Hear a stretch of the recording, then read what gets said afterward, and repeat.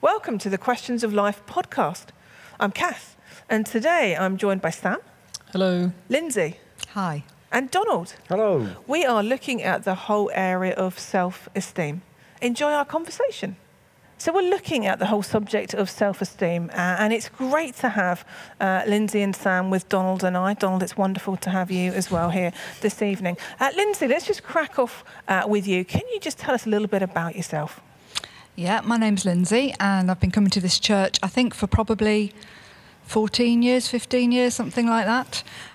By day, I am a mentor, educator, supervisor, and help basically other people with their well-being, particularly focusing on mental health and well-being, but in quite an educational role. So I do have the privilege of sitting with people most days of the week, listening to their stuff and helping them get unstuck, really. So. You are brilliant at all of these things. We regularly have you at Cafe Church. You come along and you talk about all of these kind of things. And I think you're such a fantastic communicator. A lot of what you says comes from your heart and from your life experience. And so I am delighted that you're here tonight. You've got a wealth of experience. And so thank you for giving up the time and coming. Really, really appreciate it. Thank you. And Sam, really grateful. Same with you. I know that this is a subject that's close to your heart, that you've experienced. Just again, remind folks who you are and what you do. Yeah, so I'm Sam. I've worked for the church here now for, I think it's nearly 10 years. And that's been in the capacity of being a youth worker, working with young people, mainly 11 to 18-year-olds. So have kind of fairly regular experience of dealing with self-esteem issues and talking to young people regularly about kind of just life, really, and everything that happens in it. Again, delighted that you're here. You were here at a panel we had a couple of months ago looking at social media. And I'm still off Facebook and I'm still off Instagram because I watched the programme that you encouraged us to watch. Really, really helpful. So again, just grateful, guys, for giving out your time. And Donald, it is just fantastic to have you here with us this evening. I can't tell you what a privilege it is to be in the same room with you, with your wisdom and your skill and everything else. For those of you that may be wondering, at the beginning of this, when we were live, I forgot to welcome Donald. So I'm feeling a little bit guilty. So Donald, great to have you here with us. Good. The sincerity's there. I mean that. It's coming from my heart. I've got a question to ask all of us to begin with. And the question is, on a scale of 1 to 10, can you rate your self-esteem in the past? So what was it like in the past, and what is it like today and right now? So I'm going to start with you, Lindsay. So a number from 0 to 10. What was your self-esteem like in the past? It's a really movable feast. So if I go to my lowest past, probably a 3. Right, a 3 out of 10. A 3. Gosh. And today there's some contextual governing factors in this very moment, but probably around about 7, 8. Great. See, it's interesting, and I think we'll see this with Sam as well. Look at you and you think, Lindsay, you're just really self-assured. You've got it all together. I can't believe you would ever be a 3. But that's so interesting. Sam, what about you? What would you say at your lowest point in the past? I mean, yeah, really similar, actually. I think thinking about this question, it's exactly what Lindsay just said, how much it moves over time and in different circumstances and different situations. But I think at my lowest in my past, I put 3 or a 4. So somewhere around there. And today, again, it's very movable week by week, but I feel like, on a good day, I would say, 8, 7 or 8. Yeah. And how often is a good day? It changes a lot, and I think I'm going to talk about this a little bit later on, but I think just depending on all sorts of different factors, people that you're with, the things that are going on, how stressful things are at that time, how well my kids are behaving can have an impact, those types of things. So I think all sorts of things can affect it. I would say now, compared to my teenage years, let's say, good days come far more often than they used to, I would say, definitely. Great. Donald, what would you say? What would be in your past your lowest point with your self-esteem? I think I'm probably unusual and probably fairly lucky in that I think I never go very low or very high. I think I always range somewhere between 5 and 7. That may sound really weird. I think I'm very fortunate in that how I perceive my self-esteem doesn't affect my life very much in terms of how other people see me. But internally, I never think I'm more than a 7. But I've been, by the grace of God, not had to really deal with the 3s and the 4s. So I'm fairly... Quite consistent. Consistently in the middle is how I would see myself. Okay, that's good. I would say for me, I'm probably like you guys, I would say my lowest was possibly even a 2 to 3. And then I would say today, 7. But again, it's the same as you guys, it's movable. So some days I might find it's a 5 or a 6, but generally I'm about a 7. I'm okay with life. But the times when I wasn't, it was no fun at all, as we will explore as we go on. Now, Lindsay, we thought it would be really helpful to begin with to just unpack some of the phrases that we use around all of this, because they're quite interchangeable, but they mean slightly different things. So could you unpack for us just definitions for self-esteem, self-worth, and self-image, because they're all caught up in all of this? Yeah, they are, and I'm happy to give my take on it, and that everybody will have maybe different views on this, but I would sort of categorise, whilst they're all in the same ballpark, I would say that self-esteem is really more connected to the thoughts and how we listen to those, the content and quality of those thoughts. Self-value, self-worth would be more of maybe a value on ourselves, and self-image would be the sort of total view of us and what we want to portray to other people perhaps as well. So I think they are all in the same arena, but I find it very helpful because for me a particular defining point was when I realised that my self-worth was something I could work on quite separately to my self-esteem. There was less control over that. So I'll talk about that in a bit as well. And so getting us to give ourselves a score out of 10 is an unhelpful thing when we're looking at this, isn't it? Yeah, I think we all felt that. I think that sort of was like, ooh, giving myself a number, giving myself a worth. And yeah, it is changeable. And there's something nice to hear that when none of us are sat here saying tonight we're a 10, you know? Yeah. Again, I'll touch on that later, looking more specifically at self-worth. But self-esteem, I think if we can sort of just understand that that's maybe the way that we respond and chat to ourselves about being us and our sort of, does that make sense? Yeah. So kind of the internal conversation that goes on in your mind. That dialogue that just in the way that we either can bounce it off some days, other days it just damages and scars. Yeah. So for many people, they do experience low self-esteem.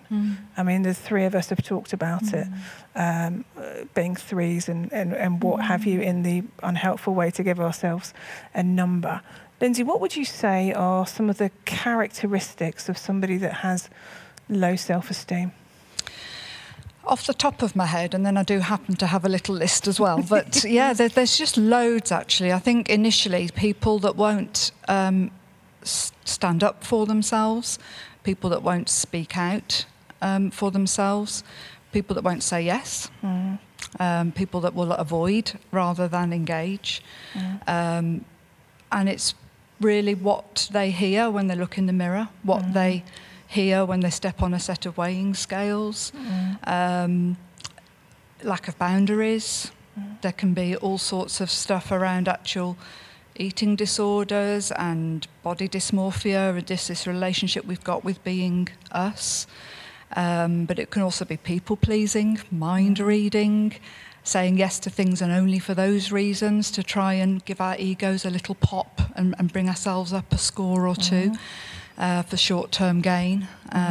So I think they're sort of all quite symptomatic of low self-esteem, but it can be completely invisible. I think maybe this is a bit more of my story, but it can be well masked. And inside, you're on this treadmill of doing things because you feel you ought to, or you feel that somebody's expecting that of you or something, and not from a place of authentic gifting and releasing to do it. And how easy is it to identify those things in ourselves? I mean, we'll come on to talk about how we mask them. But maybe there are people sitting out there tonight thinking, hold on a minute, does it take a little bit of self-analysis, sitting down a bit and of exploring self-awareness, a bit of listening out to the thought content, to maybe theme it and categorise it. Oh, that's the same old story, that one that says you can't do it, the one that you're going to be found out, the imposter syndrome, any of its relatives that hang around. But that sort of, it'll just be today that someone will tap me on the shoulder and say you shouldn't be doing what you're doing, and tuning into that fully and behaving in response to that. That stuff still visits, but it doesn't hang around. It doesn't get the airplay it used to get. Do any of you remember coming to a point of recognising, actually, this is an issue? Because I think for me, I went through many years, this was just my normal life. It become so ingrained in me to think this way that I didn't know to think any differently, if that makes sense. Do you remember a point of realisation, hold on, something isn't right here? I think I did, definitely, yeah. So I was just listening to Lindsay then. I can definitely resonate with becoming a lot more self-aware over the last sort of 15 years of my life, like listening to myself. And I think probably in my late teens, I realised that the way that I felt about myself, I think Lindsay mentioned people pleasing there, and that kind of me being so bothered about what people thought about me and having such a negative view of what people thought about me, I kind of thought this isn't the way to live properly. Like this isn't a healthy way to live. And from then on, it's been a real journey, like we said at the beginning, of ups and downs. But definitely at that point was that kind of realisation of this isn't healthy to think this way about yourself. Definitely. Lindsay, have there been any specific examples in your life where you look back and think a low self-esteem has stopped me doing things I've wanted to do? Well, yeah, you were party to it, really. Oh dear. It seems a long time ago. It probably was closer to 10 years ago, but you started to invite me to do things, and I was just met with this barrage of reasons why I couldn't do it. And you did that smile, and you just sort of stayed persistent, and I just noticed that the lack of self-belief and the doubts and the avoidance and the desire to just hide. I noticed the energy drain on that. I noticed the negative self-talk. So you provoked it, and then I kind of had to either shut you up somehow permanently. I couldn't think of a legal way to do that. Or I had to consider afresh actually what God has given me and when to use it and how to use it, and to do it for Him and not for you, frankly, but just to do it for Him. So yeah, and having invitations in work as well, where I would say, "Oh no, that's not me," or worse, going through with something that didn't feel authentically right to do it, and feeling like a robot doing it. So. I think for me there have been times when my self-esteem in the past has meant that I've not felt I've had the right to express how I'm feeling, which sounds funny because I do a lot of talking, but not to actually say I'm hurt or I'm angry or I'm upset. I used to just bottle all of that, thinking my opinion isn't valid, and so I just wouldn't express an opinion. You could probably tell by the look on my face what I was thinking, but it would just stop me being authentic and real, and that's still something I think I struggle with. If I feel hurt, I find that hard to feel I have the right to say that. That why should anybody else want to listen to me about why I've been hurt? If I'm angry at something, I find that far easier to express, probably in a more unhelpful way. I mean, Donald, you've probably been on the end of some of my frustrations, and you've just calmly smiled and let me vent. He's very good at that, and just that look on your face of listening, but it's not affecting you, is really, really helpful. And I think as well for me, resonating what you've talked about, Lindsay, not feeling gifted or able to do anything public, any public speaking, just thinking I've got nothing to say, I've got nothing to offer, and my response would be no. I come up with a million excuses as to why I couldn't do it. Have there been other things that you felt that you've not done because of your self-esteem, Sam? I think there's definitely been things I've been really hesitant to do. I would say I've had a really interesting kind of, like talking about self-awareness a second ago. I think through many good friends, I mean, like you're just talking about Donald there and listening and being there, through many good friends and many sort of honest conversations, and also my mum and dad really just listening to me and talking to me when I felt at low points. And I met with Lindsay for a bit as well and talked to Lindsay a lot, and that was really, really helpful. Just throughout my life. And I think I've definitely noticed in those moments, the helpfulness of having those conversations and how much more self-aware it's made me.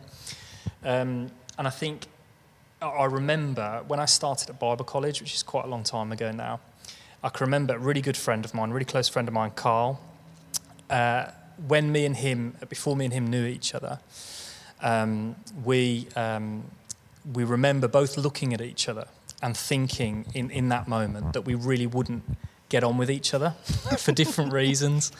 And he told me, and he's one of my best friends now, and we have really open and really honest conversations. He remembers feeling like, he looked at me and he remembers thinking that I was quite arrogant, that I was very full of myself, and I was very self-confident. And actually for me, in that moment, in that environment, being in a new place, it was totally the opposite of that for me. I was being shy, I was being really reserved. He actually really looked at it as kind of like a standoffish, kind of like, but actually for me, having that conversation, and I'm not saying any of this stuff for pity or any of those reasons, but actually having that conversation really helped me realise that actually that can sometimes be the way that comes across to people. Yeah. And actually that me being shy and not wanting to be up front and do things like that comes across in a certain way. And I've definitely recognised that. And another thing, I remember many years ago listening to a bloke called Mike Pilavachi, who some people will know who Mike Pilavachi is. He leads a church called Soul Survivor down in Watford by London.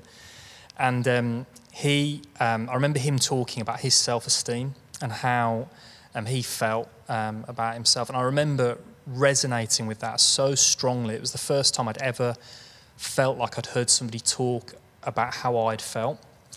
I remember it. So for me, a lot of my self-esteem affects how I am, I think, in social situations. The way that people think about me, I feel like people don't like me very much. I tend to be very, very negative about how people view me. So that affects how I am in social situations. I think it stops me from doing certain things sometimes. But I remember Mike talking. He flies all around the globe doing all sorts of different things, and he'd been on a trip to South Africa. And he came back to his church, which he leads. He's the leader of that church. And he came back and he remembers seeing some of his interns and some of his staff talking in the corner after he'd returned. And he remembers thinking in his head in that moment, they don't want me to be here. Gosh. They've had a better time without me. Now that I'm back, they're going to have a worse time. And I remember feeling like, that hit me like a ton of bricks. And I remember thinking, that's how I feel. I enter a room and I feel like I am bringing, and again, I'm not saying any of this for pity's sake or anything, I'm just wanting to, I suppose, be open and honest about how I feel, in the hope that if anybody else has ever felt like this, to know that it's not how you should feel, because it's not true. None of this is true, it's all lies. But that I would enter a room and I would feel like the people in this room are now going to have a worse time because I'm here. They're looking at me and thinking, well, you're not a good person, you're this, you're that. And actually, I think that stops me from sometimes being myself in situations. I feel like I perhaps need to be somebody different. I don't know. But that, like, as I said, the last few years have definitely been a journey, I think, of self-awareness. Like I said, with my friend Carl, and I've had all sorts of different experiences where people have said, oh, I felt like this about you when I met you, and then I got to know you, and all those types of things. It's just been a journey of self-awareness, really, and learning how I feel about myself, how other people view me, and just having good friends that I can have open and honest conversations with. But I'll talk about that a bit later as well. So, yeah. It's interesting. We're all talking about the messages that are going on in our minds, that we are overthinking it. We're thinking about what they're thinking, and we're putting onto them not the truth. These damaging thoughts. I came across a lovely quote, and I think I could just hear this peppered through what you've just said, but silence, solitude and judgment create shame, and shame kills self-esteem. Gosh, do you want to just say that again? That's brilliant. Silence, solitude and judgment create shame, and shame kills self-esteem. Yeah. And that the silence of being alone with your thoughts, and the solitude, you know, because nobody hears them, and the solitude of not sharing that with anybody else, and the judgment that's allowed to kick in, that just brings this sort of whole greenhouse of shame, which is a very antidote to ever wanting to be you and go out there and do your stuff for the world in your way. That's brilliant. That is. Fab. So we've explored a little bit about the issues that the three of us have and what low self-esteem looks like. Donald, can you begin to talk about what does a healthy self-esteem look like? What do you think how does it manifest in a person's life? I think it's the opposite kind of. So in one way, these guys have said it all. I mean, I think it's really, I don't want to come across like I don't have self-esteem issues. One of the things, if I can just talk about me for a moment, one of the things that I've been thinking a lot about in the last month, because there's a lot of banter in our team about how I like to be alone and I don't like social events or parties or whatever, and I've tried to work that out because I do like being with people, and I'm trying to work out, and just what you were saying about going into a room and thinking everybody doesn't want me here, I don't think that. My problem is I go into a room and think everybody's looking at me to fix it and make it funny and make it work and make this good, and I can't do that. So I find that immense pressure. And maybe that's just a freaky thing with me, but I feel in every social interaction, Donald needs to fix this. Donald needs to make this fun. Donald needs to make this entertaining. Donald needs to make this party swing. And I think everybody's looking at me to say something all the time. And I find that pressure immense. So I just relax when I'm on my own and nobody's saying, say something, Donald. Say something wise. Say something funny. So maybe I do have self-esteem issues. It just manifests itself in a different way. Still that mind reading, isn't it? It is. Yeah. It is this pressure to fix things. So I think, to me, healthy self-esteem, I jotted down about 6 things. Most of them really, I think Lindsay said, it's just the opposite. But I think 2 I draw out really key ones at the moment. One is that you feel very confident in your gifting, in your calling, who you are, how God has made you, and you know what it is you're good at, and you know what it is you're bad at. You're able to say no to the things you're bad at, and you're able to say yes to the things you're good at, and you just say, this is the shape in the body of Christ that God has made me. And poor self-esteem is when either you say yes to a load of things that you're not good at, or you say no to a load of things that you are good at. And actually to be able to say, this is how God has made me, and it's okay. It's okay to be good, and it's okay to be bad. I think that's really healthy. And I think the second biggie is to be able to accept that you're loved. And to particularly be able to accept that God loves us, and that we are valuable, we are precious, we are called, we are gifted, we are wanted. We are needed in the kingdom of God. And I think those are the 2 biggies. Alongside that then comes a third, less biggie for me, but a big thing is to be free from envy. Is to be just pleased when other people do well. And to rejoice with those who rejoice. And to weep with those who weep rather than gloat. And to be able to say, I'm really sorry that hasn't worked out for you, rather than, I'm really glad that's messed up for you. So those are the 3 that come to mind. Just looking to see if there's anything I really wanted to say. I guess the last one would be to be able to move forward. And I think this is the area where I struggle the most. So I find that I can do things, but I don't sleep well, or it takes me a while to get to sleep, and I'll go over what I've said. Things don't stop me doing stuff. It's that I then think a lot about it and go over it. And I guess the healthy self-esteem is to be able to leave yesterday, and to look forward to tomorrow. I guess those are the four-ish things I draw out. Do you think you can have two healthy self-esteem when it becomes unhealthy? I was thinking about this. I think that pride and arrogance is a sign of poor self-esteem, actually. So I don't think you can be too healthy. I think if you're in the middle, there is a humility that you are able to say, I'm not good at that, and I don't need to pretend that I am. Mm-hmm. And I am good at this, and I don't need to brag. Yeah. Mm-hmm. And I don't need to push other people down, and I don't need to be the best, and I don't need to humiliate other people. For me, arrogance, pride, the pushing somebody down, the drawing attention to yourself, the needing to be better than other people, that's not healthy self-esteem. That's pretty rubbish self-esteem. That's pretty messed up self-esteem and damaging. It's interesting because we come across some people that really want to get involved in different ways in doing things in the life of the church. And there are some that are very pushy about it. I have to do this, I'm called to do this is my thing, let me do it. And you're, how do you react to those people, Donald? I like to give people time in our churches to be. Yeah. And to get involved, but without having to have responsibility. When we talk about at least a year of just being. And I think where people find it hard to just be and involved and help with little things, but not to have a title or a role or a position that's noticed, I think they just got to suck it up and learn. Yeah. And it's hard. It is easy, isn't it, for ego to be involved? Yes. And ego's inflated, puffed up, and it's deflated with a bad comment or a lack of opportunity to serve as well.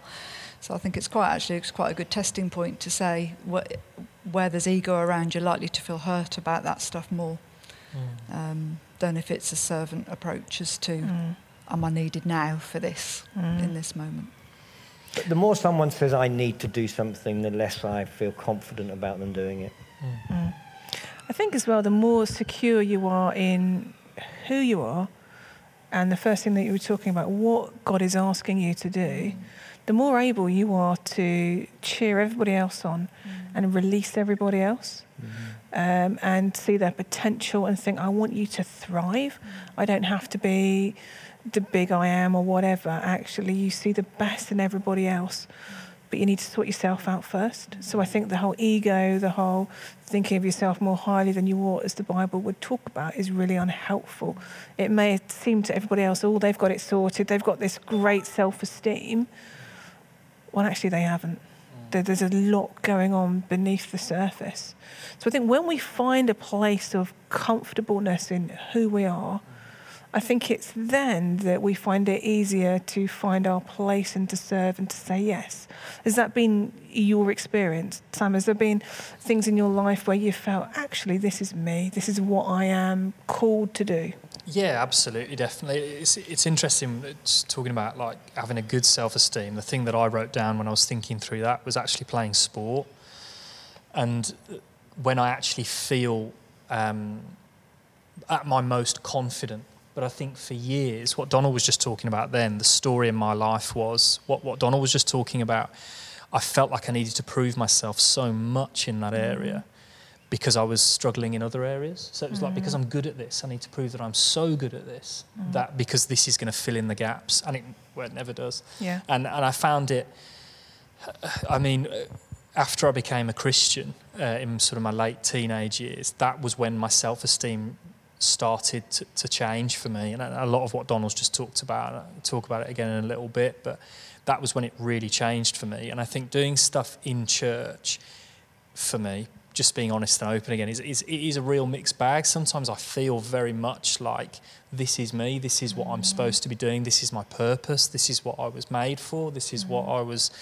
And sometimes I feel like everybody's looking at me. Everybody's thinking, you shouldn't be doing this. And again, those are the voices in my head that are I know them to not be true. It doesn't make them any less difficult when they come up. But, and I think there are definitely times where I feel like, this is what I'm supposed to be doing. And it's just, for me, a learning curve of when we go back to thinking about the sports stuff for me, not letting it border into, right, I've got to prove myself in this. I've really got to make sure I'm better than everybody else. I've got to make sure I'm not going to that unhealthy side, but actually just be content in who I am, what I was made for. And doing things that, are within my gifting and not trying to be somebody that I'm not because I feel like I need to prove myself. Yeah. That's brilliant. Lindsay, what about you? Have there been times when you just thought, this is me? Yeah, and I think that we've actually been given bodies that if we can listen in properly, we'll get a feeling of, this is me in flow. I feel I'm in the right place at the right time, doing the right thing. And so I've learnt to really trust that intuition a lot more, of being able to be released into that. Donald used the word shape there, and that was an acronym I learnt years ago, and it completely resonated with me, that if I could just know my strengths, my heart, so my value system, my strengths, my heart, my aptitude or abilities, my personality and my experience, and if I could pull those things together and just see that I have been given those things for a reason, then I will be a good fit in those things. So I found my way in terms of public speaking. I've got favoured versions of that, and then I've got new experiences that I'll just say yes, I'll try, and I'll just see how that sits with me. But I know I'm most comfortable one-to-one with people and going on a journey where I spend time with them week on week and see transformation. And that brings me alive. I get absolute full life from those even, difficult situations. But there'll be other things where I'll just hold it lightly and say, just like a piece of a jigsaw, I'll have a go at putting that piece in. I'm not going to ram it in. I'm not going to think I'm not shaped like the other pieces. Yep. I'll just say it's not my jigsaw. Yep. This is my piece, but it's not my jigsaw. Yeah, absolutely. That's really helpful. That's really good. I mean, talking about giving life, Donald, preaching, teaching God's word is something that you feel God's called you to and brings you alive and gives you life. Would that be a correct? You're looking at me like I'm talking. Yeah, I'm wondering what the question's going to be. No, I'm just talk a little bit about that. Talk about the areas in your life where you think this sets me on fire. This actually is where I'm supposed to be, doing the right thing. And I feel a sense of, like Lindsay was talking about, being energised, just that, yes, this is me. Yeah, absolutely. Exactly what Lindsay said. I think that there is also within me quite a key moment for me. Two things are really, really helpful. And one was that I had somebody who really, 2 or 3 people who really, really believed in me and encouraged me. And I think one of the things we'll come up at the end maybe about how we grow it is find the people who are really, really helpful. Yeah. And I had some people very, very significant who really encouraged me. And the second thing that was really helpful was I came to a point, I tried to copy every other preacher at the time, and I came to a point of thinking, I don't have to be the best preacher in the world, I just have to be good enough for the people in the room. And that was a liberating thing. I don't think I'm a very good preacher. I don't think I'm that good. And on the internet, there's loads better people. You can watch far, far better preachers. I just have to be the person that Sutton Coldfield Baptist Church needs in 2021. And I don't want to be anything other than who Sutton Coldfield Baptist Church needs at this moment. And that was really helpful recognition that I'm not trying to be better than anybody else, I'm not trying to be the best. I'm just being the shape that I am, and I'm not good at a load of other things. And that's why we work in teamwork, that's why we, that's quite liberating to say, I can do this, my bit of the puzzle, and I can't do a load of other things, so I need these other people around me. And I don't have to be the best there ever has been. I just have to be good enough for the people in the room. And that's much more liberating for me. I don't know if that's the question you're asking. Yeah, so think back to the good old days when we could have people in the room and you were standing in front of 300 people here and preaching. What's going through your head? Is it all those negative things? Are you thinking they're bored, they've fallen asleep, they think I'm not spiritual? Or is there something else going on in your head, or are you not thinking at all? There's a bit of that. Yeah. There's a bit of that. It depends. Some days there's a lot of that. Yeah. When things are in a good place, there is. I just love this scripture, and I want to help people understand it. Yeah. There's a verse in the Bible that's really been foundational for me. In Jeremiah, where Jeremiah says, he says to God, "You deceived me. I'm going to shut up. I'm not going to say anything more, because every time I say anything, it goes wrong." That's a paraphrase of the passage.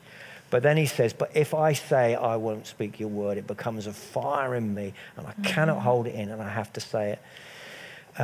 We've talked about this before. I had an experience when I left college where people said, "You're not fit for ministry, don't do it." And it was a fire in me, and I couldn't. And most Sundays, I wake up early. I don't want to come to church. I don't want to speak in front of people. I'm too embarrassed. I know it's not going to be very good. And then I look, and the passages as a fire. I've got to just bring this scripture for people, because it's so important in people's lives. And I'm really, really fortunate and blessed that the call, the thing that I think God has made me to do, just keeps pushing.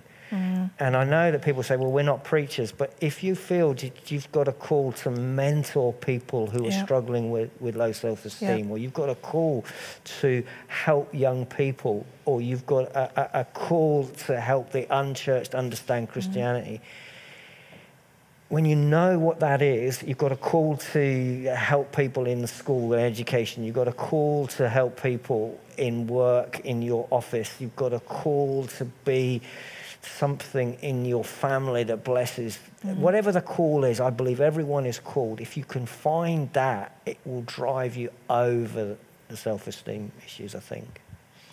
But it's interesting, we're all saying that every day we're not on a high. We're not on I'm feeling great today, that it is quite fluid. Is that we've got a higher base level probably now than we did back then. But it's not every day that we jump out of bed, today's a fantastic day, I've got this wonderful opportunity. I don't want people to think that I'm like that, because I'm not. There are days when you're in bed thinking, I don't want to face today. I don't want to go and preach or do whatever it is. I just can't face it. And that's normal, that's part of life. That doesn't mean to say we've gone 100 steps backwards. It just means we're human. But it's the actually getting out of bed and saying, and yet, God, I'm still going to trust you. I'm still going to do this, and together, us and God and those cheering us on, we get to do it. It's not something that stays at a high woo the whole time, Lindsay, is it? No, it's balancing that humanity Yeah. with possibility still and growth, and accepting. I think, to pick up what Donald said there, is accepting that you're a work in progress. And I think there'll be a lot of people that would say, I don't know what my calling is. I don't know what my calling is. Well, can you just get comfortable with being that uncomfortable? Can you get used to being uncomfortable? Can you stay curious about being, and say that I want an appetite to find that, and I'll take my time, I'll take my life maybe to find out what it is, but I'll just keep gently pushing doors, I'll keep gently offering out and listening to that shape of me, to see whether it's a fit, rather than I have to be sewn up, I have to be together. I think that's the curse of being alive at the moment, is that we have to be Instagram ready. Yes. Many of us are not Instagram ready, including Kim Kardashian. She most certainly wasn't. Okay, on that bombshell of Kim Kardashian, I've got a question in. I have no idea what that's about, but never mind. I don't either, actually. Okay. I was nodding along. So a picture of Kim Kardashian has appeared on on Instagram, where it hadn't been filtered or anything had been done to it. It's just someone had just taken a picture and put it on there, and they've tried everything to get it off the internet, because it's not how she wants to look. It's not with the filters and with everything. It's just like she looks like a normal person, and she's not a normal person. She's obviously... Oh, I can't believe you don't know that, Lindsay. Donald. Okay, so we've got an anonymous question. Do you think low self-esteem can become a habit? You accept it? To break the negative thought cycle takes a lot of motivation, help to change persistence. I sometimes feel that I am used to feeling low. It is the state I have experienced most, and is comforting in a way that I don't need to put myself out there. So to work on it feels like a big investment. And then they say, God forgot about me when he was dishing out callings. The pot was empty. Well said. Who would like to pick up on that? I think for me, it becoming a habit, I think is definitely something, and just I think what the person's touched on there is it becoming like a comfort kind of almost in a way, and I can definitely resonate with that in my life, because I think dealing with it is difficult. I think for some people, I think actually tackling some of these things in our lives isn't easy, and it brings up stuff sometimes that it's just difficult to deal with. And I think for that reason it can be quite easy to keep going in the same way because it's comfortable and it's the same. And I think particularly negative thought cycles, for me, I'm quite a negative person. I'm quite pessimistic. That's my tendency, and I often find I'm very self-critical, and I'll beat myself up. Oh, why did I say that then? Why did I, if I've preached or something like that, talking about Donald, thinking about that, like, why did I say that then? Why did I do that? Why couldn't I have done that? And I think the habit of that definitely becomes a habit, and it definitely becomes something that I will do almost whatever I do, because it's what I'm like, and breaking out of that is very, very difficult. But I think for me, and again, probably going to touch on this in a sec, just God's purpose in my life and God's value on me and who God says I am, working towards feeling more like that is so much healthier and better for me. But it doesn't necessarily mean that it's easy when it's a habit. It's difficult. That's excellent, Sam. Anyone, anything else to add to that? I'd agree, it's definitely a habit. And as to why, I think anything around our identity is massive to work on. So it's easier to accept that we are who we are and we haven't got a calling, and that we are stuck with this negative thought pattern and we don't know how to get out of it. So I think just to sort of really take notice of the fact that that's comfortable and familiar, and wherever it's familiar it's going to feel comfortable. But if there's an appetite there and just an ounce of curiosity that says, but God's not finished with me yet, and am I open to growing and learning more about what is in me to be used? And there's always some history there. There's always something that's caused the hurt or caused shame or affected self-esteem.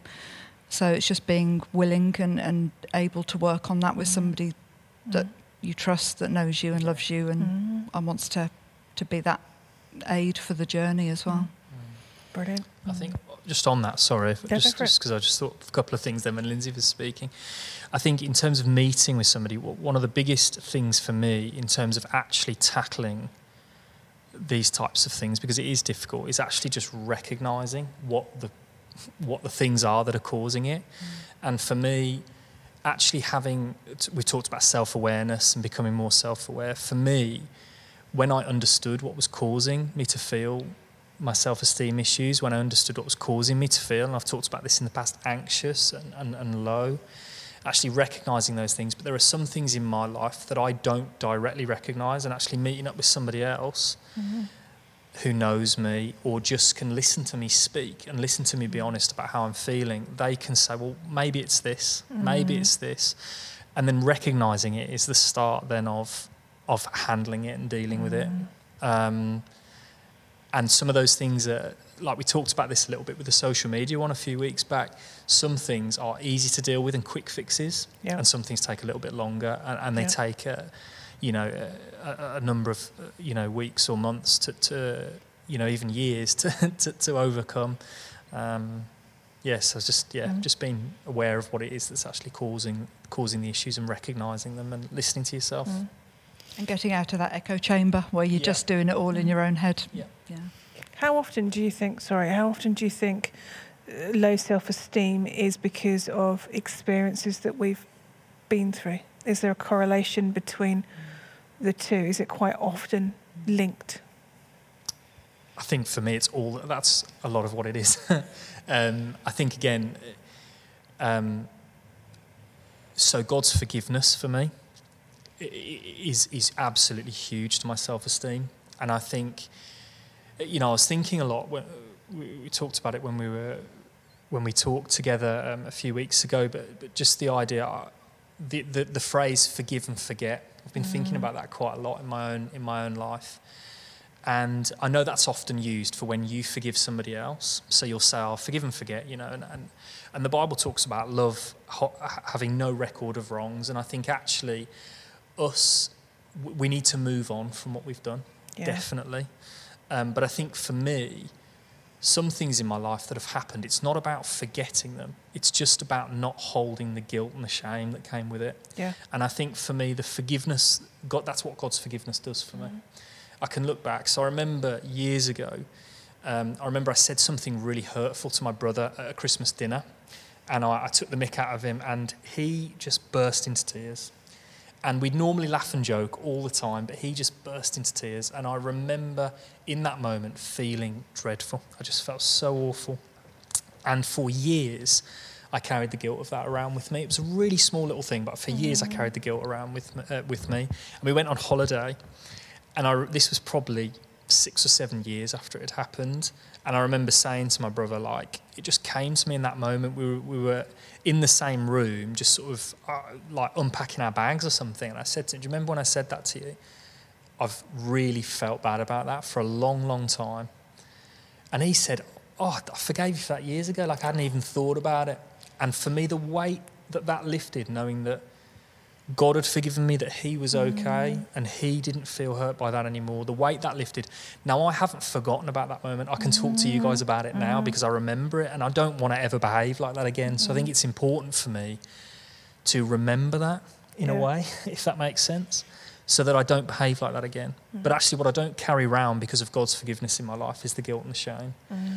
And the weight that lifts from me. For me, the experiences that I've had have definitely, it's all about what I've done, what I've said, what's happened in my life. That all piles on and makes me think, you're a bad person, you don't do that well, people think this about you. So the role that God's forgiveness plays in my life is massive, in terms of actually just freeing me from the guilt and the shame and the feeling, not worthy. It stops that record in your mind of saying, "You're awful." Yeah. That's really helpful. And that tune can play out. So it can still say, "You're awful, you're worthless, you're not as good as them." That comparison curse of judging yourself compared to somebody else. It feels great when you've come out high, and it feels rubbish when you come out low. And to come out high, you're standing on somebody else and tromping them down. So it's a vicious circle. But to be able to sort of take a distant view of that. And, I often say to people, these are my glasses, they belong to me. If I left them on the chair, I don't think you'd carry on talking to them, You might get more sense out of them, but, leaving them on the chair, they're Lindsay's glasses, they're not Lindsay. But they're great invention. I use them every waking hour of the day, but if they're smeared, then it's a warped view on the world. And to me, that's how my self-esteem is. Yeah. When it's healthy, it's helping me see clearly my limitations, Sam's limitations, Sam's strengths, my strengths, and I can see that and celebrate what's going on for other people and own what's going on for me. But when my lens is smudged, warped, splattered on, then I'm going to be looking at those specks and looking through a masked filter, a marred filter. And that's where the work of knowing Jesus and working with God and being able to get that stuff cleaned off. And even if it gets mucky again the next day, I think the whole thing about the number scale of I used to be a 3 and today I'm a 7 is that when your self-esteem's healthier, you don't stay stuck for a long period of time. You've got this ability to bob more freely, and it's not actually a whole day. It might be an hour where it's just taken a bit of a nosedive, recognised its smeared glasses, polished them up a little bit, remind myself I'm a work in progress, I'm human, I'm forgiven.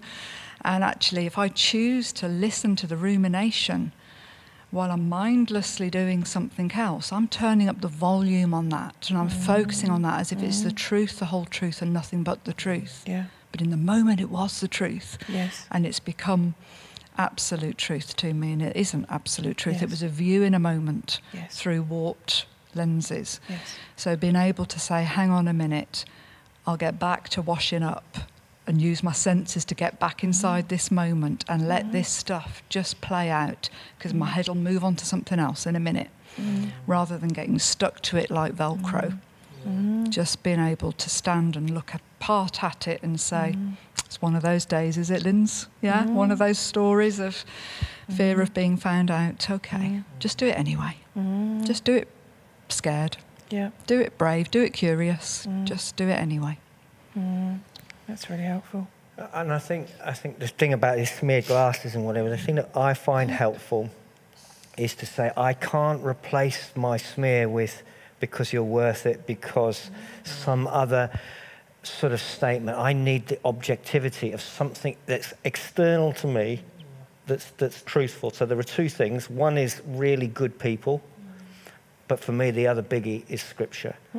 That for 2,000 plus years, these words have stood there, and there are two choices I make. I choose to believe that when Jesus died on the cross, it's because he loved me.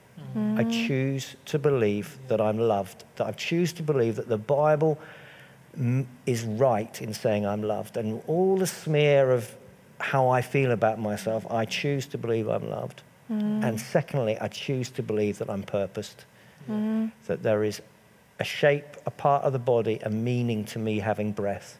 And that therefore I have value. I'm valued because I'm loved, and I'm valued because there's something for me to do with my shape. And those are external to how I feel or what other people are saying, and they become my plumb line, my thing I hold on to. However I'm feeling about myself, I choose to believe I'm loved, and I choose to believe I'm purposed, I'm called, whatever. And I think the anonymous thing the message that we had was brilliant in analysing it as a habit and safer and easier. That last phrase that they talked about just broke my heart. You know, when God was dishing out, the pot was empty. I choose to believe that that's not true. I choose to believe that that is a distortion of, because the Bible doesn't say it. And it's not because other people are telling me I'm nice or other people are telling me I'm good. I can always find a reason not to listen to other people. But for me, the Bible stands objective. I'm loved and I'm purposed. And even if you're not feeling it, then the thing about the choice is it leads you towards an invitation for behaviour. So if I'm not feeling that I am 10 out of 10, if I chose to believe it, and that is an action, it's an acceptance statement. If it was true, how would I behave? And you can start to move into that behaviour, and then you'll start to feel it. Yeah. You know, it's not faking it. It's saying that what if I did believe I was unique for good reason? Yes. What if my fingerprints, my iris pattern, my DNA was designed to be different to Donald? Then actually I would be happy about doing things differently to him rather than trying to emulate him and doing a very poor job at that. So I think that it's a mental decision to follow a choice to believe this, and then you get curious about, and if I did, how might I behave today? Yeah. And stepping into that. Brilliant. We're moving into our last little section as we're coming up with our top tips for how to build and improve on our self-esteem. And we've talked about this a bit, but Sam, I'm going to ask you just to talk about this a little bit more. Just the importance of faith in God and understanding who we are, who he has created us to be. Yeah. Just follow on from what these guys have been talking about. Just as you guys were speaking then, I mean, this links in my mind, so forgive me if it doesn't link in anyone else's, but I think there's something going on in the world at the moment. I mean, we can call it whatever we want, cancel culture or whatever we call it, but this idea that you're defined by the last mistake that you made, or the mistake that's become public. Yeah. And I think that there's a number of things that happens with that. The first thing to say is that is absolutely not the case with God. That is not the truth with God, that you are not defined by your mistakes. And I think that often when we feel like there's, I kind of wrote down a few notes in prep for this, and I was kind of trying to figure out in my mind, we live in a world where we know that everybody makes mistakes. We say that all the time. Everybody makes mistakes. But we've got this kind of thing going on in the world at the moment where we're drawing out everybody's mistakes and almost like writing them off. So in a world where we live like that, it kind of makes me feel sometimes like we're left with a couple of options to be aware that we make mistakes, or sometimes to kind of cover up that we make mistakes in order not to be called out and then live a life that isn't true. And for me, just reading scripture and knowing what truth is and knowing where truth comes from.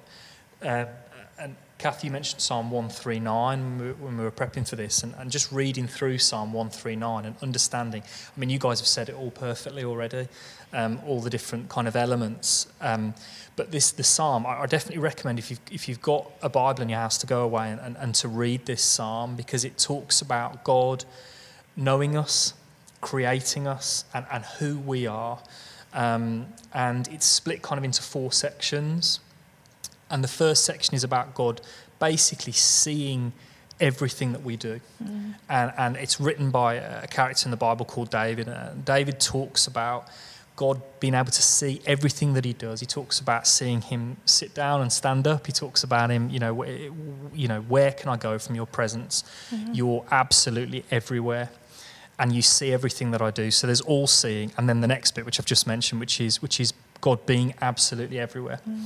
And I think with those 2 things, knowing that God sees everything that we do, he hears every thought, he knows every thought before we've even thought it, he knows every word that's going to come out of our mouth before we've said it, and knowing that God is everywhere makes me feel more secure. Do you know what I mean? It makes me feel like no matter what I say, no matter what I think, God knows it. And he knows what's going on. He knows all those negative things that I'm thinking about myself, and he sees them and he hears them. And I know that he feels differently about me. And knowing that he's everywhere makes me feel like wherever I go, whether it be work, whether it be standing here at church preaching, whether it be doing a youth group, whether it be being at school, whatever it is, knowing that he's there with me and there is nowhere that I can go where he isn't, gives me a feeling of confidence, of sureness. So there's the all-seeing, there's the all-being everywhere, the all-present is what I wrote down in my notes. And then there's the all-creative. The Psalm starts talking about how God created us. It talks about God knitting us together in our mother's womb. And you guys have said it all brilliantly, when we understand that God created us, it gives us that sense of unique purpose and that sense of you were made for something that no one else in the world can give. And I think when we understand that and God reveals that to us, that really changed my life. It's like I don't need to pretend to be everybody else. I can be myself. God's given me that. And then the last point, which I hope this makes sense, the last part of the psalm is about God's holiness. And David talks about in the psalm God seeing the things in him that aren't good and looking into him and seeing those things. And that, again, that's a paraphrase of the scripture, and I do encourage you to go away and read it. But actually, I don't know how we can live with good self-esteem or a healthy self-esteem when we don't have a standard to live by. And I think for me, being obedient to God and wanting to live in the way that he wants me to live gives me a standard. And I can check myself against that standard. How am I doing? How am I living in this way? And if something's out of kilter, then I can start working on that and making it better. And somebody spoke to me years ago about this idea of having an audience of one and God being that audience and actually just concentrate on how God wants you to be. And then actually everything else will fall into place. So the idea of God being holy and us wanting to be obedient to him, some people might look at that and think, well, surely that affects your self-esteem if you're not doing very well or whatever. But actually for me, when I look at the world's standards and I look at God's, I know that if I live by and try and live by God's standards, that actually that's going to really help and fulfill my self-esteem. I don't know whether that makes No, sense. that's brilliant. But I think just Yeah. trying to live in obedience to him really helps me know where I'm at. Yeah. Yeah. Perfect. Lindsay, have you got a little illustration for us that you're going to leave with me afterwards? Funny you should say. It's old. People have probably seen this a lot, but it really is worth repeating. That this is a £10 note. We're not using a lot of cash at the moment because people don't like to accept it, but it's a £10 note, and we know it's £10 because of its colour, words, numbers. It actually says, I promise to pay the bearer on demand the sum of £10. I am the bearer. The promise comes from the Bank of England. So it's that sort of like, no matter what you might argue with me, between me and the Bank of England, this is worth £10. Now, even if I do this, which is hard with these new notes, but even if I do this and you can no longer see the words or the numbers or even the colour, it is still worth £10. It hasn't changed its worth. It's starting to probably feel a bit inferior to a brand new note. It's probably starting to feel, will it ever get used? If I do this, it hasn't even got a bearer now. But I guess if we left the building, it kind of might not be here next week. Yeah, somebody might just choose to adopt it. But even without being owned and in possession of somebody who really wants it, it is still down there, and it is still worth £10. And even when it is downtrodden, underfoot, crushed, and out of view, it's still worth £10. And I can't do it with these, but the old ones I could rip them in half and completely separate it out. But the thing that's, to me, the most powerful part of this story is that there is a number on here, AD 37 049 720, and that number is repeated on the other half. There's no other note in circulation with that number. And that is just a daily reminder of that nobody else will laugh like me, cry like me, have my DNA, my fingerprints, my iris patterns. And that is by design and not accident. I fully embrace the fact that I'm meant to be different. And sure, I've got scars. I've got physical scars. I'll maybe show you one day. But I've got emotional scars. And sometimes they're on view. And they tell a good story. This note has just been through some tough times in the last 2 minutes. It's not looking how it was. But it's got a story to tell because of that. But fundamentally, its worth hasn't changed. Yes. And so my self-esteem can go up and down. But I do know that I'm 10 out of 10. Yeah. And even to be able to say that on stage, not knowing who's listening, who's judging me, I just know, and I will argue it, that I know I am 10 out of 10. I don't feel it. But if I chose today to believe that I am worth that to God, then that's what brings me here tonight. Yes. Not because suddenly I know I've got the answers and I can do it and my ego's involved. Yes. I will do it based on my worth and not my view of myself. Brilliant. Last top tips for helping us to build our self-esteem. What would you say? Anyone for anything? I think to recognise that low self-esteem will encourage you to forget the things that would be helpful to be remembering. So forget the things that you are actually good at. We underplay them because we're good at them, so surely everybody, it's no big deal, no biggie. That's actually a sign, it's one of your strengths. If you go to thank somebody for something and they say, well, no problem, I do it. It's easy, is it? Okay, that's a strength for you then. But low self-esteem, so it makes us forget the things that we could do well to remember, but it kind of makes us remember the things we would also do well to just let go of. Yes. Those mistakes, those things that weren't our finest moment, and to just say, I'm human, and I am a work in progress, so to take a real light touch to that. And that's how you can start moving on from this moment, regardless of what your filter on the world is like, or how it's been damaged and what you've been through. And this whole thing about don't try and eliminate thoughts, don't try and do the positivity battle of just believe in yourself and have a mantra and recite it to yourself 10 times in the mirror in the morning.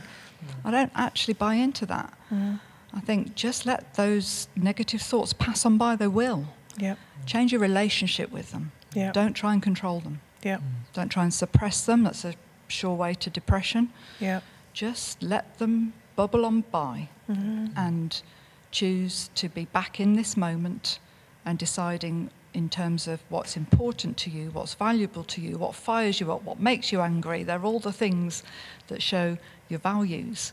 Start to make some steps towards those in your day and accept your humanity and your vulnerable frailty in that. Brilliant. Brilliant. My top 2 tips would be, 1, Ebby, absolutely ruthlessly eliminate voices that are critical. If that means coming off social media, if that means hardly listening to your parents as an adult, I'm not talking to teenagers, I'm talking to adults. If you've got parents that are constantly critical, stop listening. And I have this Teflon thing we've talked about before, that I know that you're speaking to me, but I'm deciding I'm not going to hear those words. Surround yourself with people who are not critical. That's what my top tip is. That means there are critical people that I live amongst, but I've recognised these are critical people, and I don't need to hear that. I don't need to follow them. I don't need to have them comment to me. I don't need to take on board that. If they are in my family, then I need to try, not that they are in my family, I don't have that, but I know that that's an issue for lots and lots and lots, and probably that's the biggest place of critical voices is in our family, is we've got to find a way to say, my mum or my dad or my brother or my sister, my kids are critical of me, and that's not healthy for me. So I need to not have nothing to do with them, but I need to stop listening to those voices. And that maybe is a whole session on how we do that. And my second top tip is to choose to be a person that builds other people's self-esteem. That if you choose to say, I'm going to be an encourager, you will find that other encouragers come closer to you. And if you choose to be a person that in your family builds people up, doesn't point out the negative, chooses to act with mercy to other people's failings, if you choose to become that kind of person, you'll find that you hear those voices from others. If you choose to be critical, you get it back. If you choose to be encouraging, you'll get it back. Those are my top 2 tips. And to turn that in on yourself, that compassion that you can extend to other people and give them the word of encouragement to speak truth into their lives, to hold that mirror up and say, I see this in you. Yeah. We can do that for other people, and the invitation is, can you do that for yourself then? Can you, that self-compassion that says, do you know, you're trying your best, and that's okay for today. With your limited resources, with whatever, that's enough, and you are enough. And to believe that you're good, full stop, enough, rather than, I'm good enough. No, you're good, full stop. Yeah. Enough, move on. Yes. Yeah. Yes. Brilliant. Any more for any more? Yeah, I think I was just going to say, it's very similar. Just talk to people. I think talk to people that you can be honest with, that can be honest with you. I think it seems to be an issue that particularly affects men, potentially sometimes young men, to not want to talk about emotions because we feel like it makes us weak or something.